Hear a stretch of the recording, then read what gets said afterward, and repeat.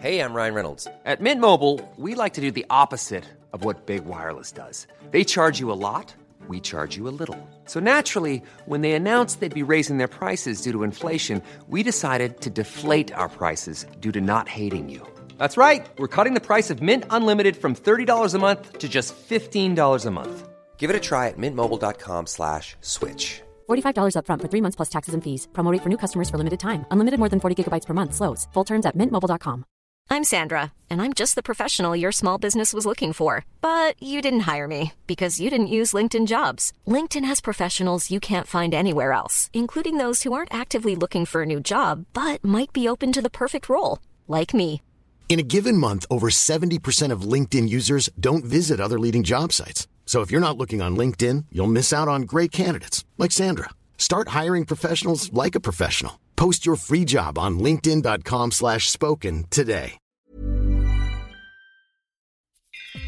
You're listening to Kaleidoscope, a podcast about identity, faith, and social engagement. I'm Deborah Jian Lee.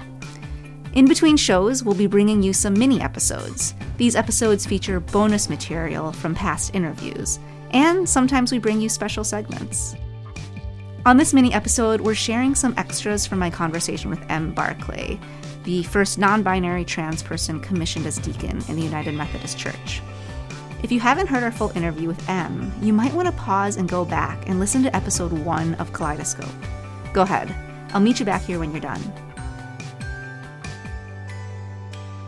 All right, did you listen to it? Wasn't it amazing?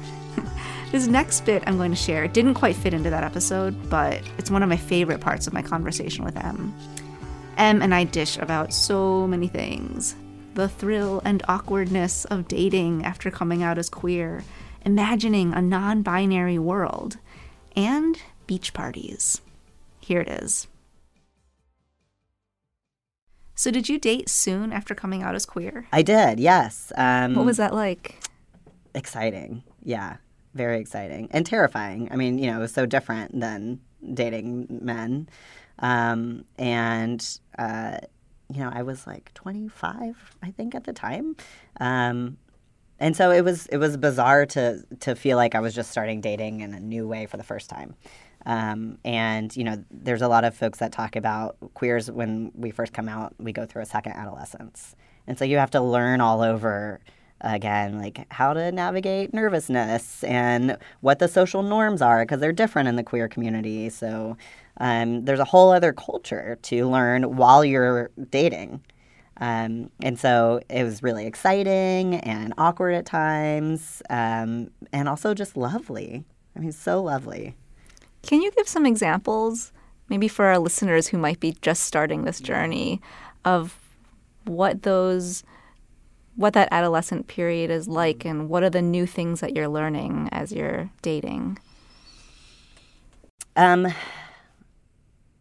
I remember one of the first people that I had a serious crush on. I just started tripping, like literally tripping every time I was around her, which was something I'd never experienced in my life. I feel like so many people do that when they're 15, I didn't.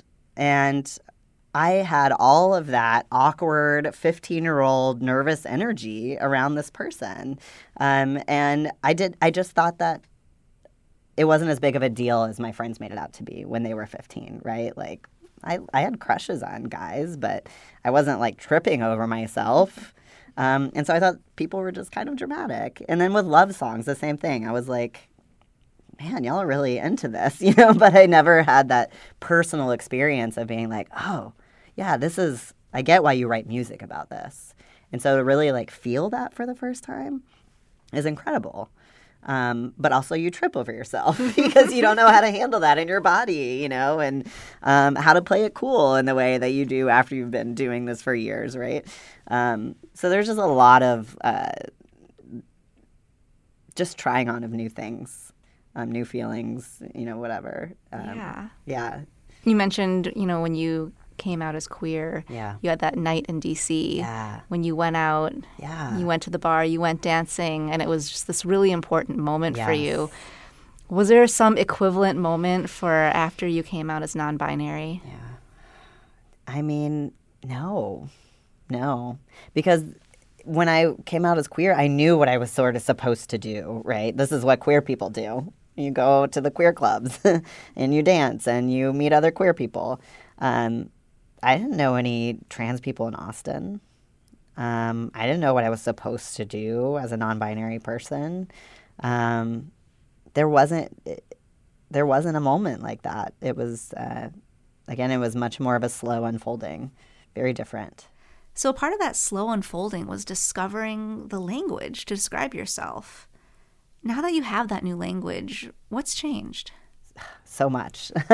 I mean, gosh, now when I'm in communities of trans people, especially where there are non-binary people present, I feel like I'm getting a glimpse of what could be for everybody. And it's phenomenal. One of my favorite experiences is going to there's an annual trans beach party in Chicago. And bodies can look so many different ways. So many.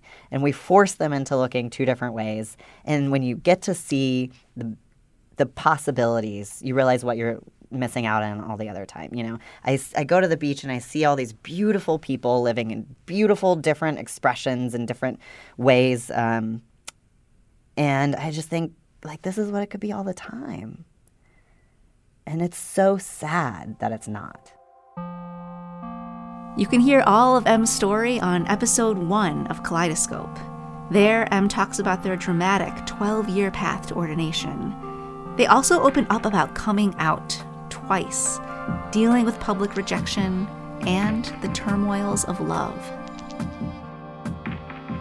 That's it for this episode. Kaleidoscope is produced by Dennis Funk, with amazing support by co-founder Aaron James Brown. I'm your host, Deborah Jian Lee.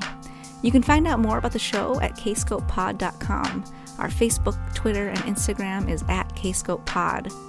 Thanks to the BTS Center for funding Season 1. If you're into the show and you want to hear more in the future, please consider supporting us. Our Patreon account is kscopepod, or use the Radio Public app, where we get some coins for each listen. And don't forget to leave us a review on Apple Podcasts. That helps too. All right, I'll see you next episode. In the meantime, let the world see you.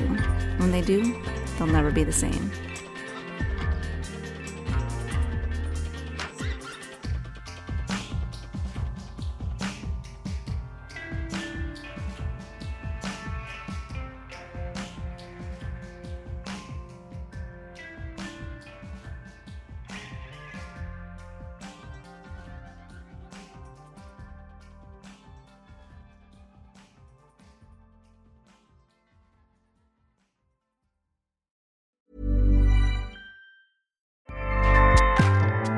Acast powers the world's best podcasts. Here's a show that we recommend. This is Roundabout Season 2, and we're back to share more stories from the road and the memories made along the way. We're talking rest stops. If we're stopping to get gas, you will be timed. You will be for sure. Misguided plans. I grew up in the city, so I have a healthy fear of real extreme darkness. This was like wilderness. A lot of laughs. Y'all weird, but you were different. Like, you were real different, bro. I can't really put my finger on it. And so much more. Just goes to show that unexpected things sometimes are the best when it comes to a road trip. Roundabout Season 2, presented by Nissan, is live now with new episodes rolling out every Thursday. Listen and subscribe wherever you get your podcasts.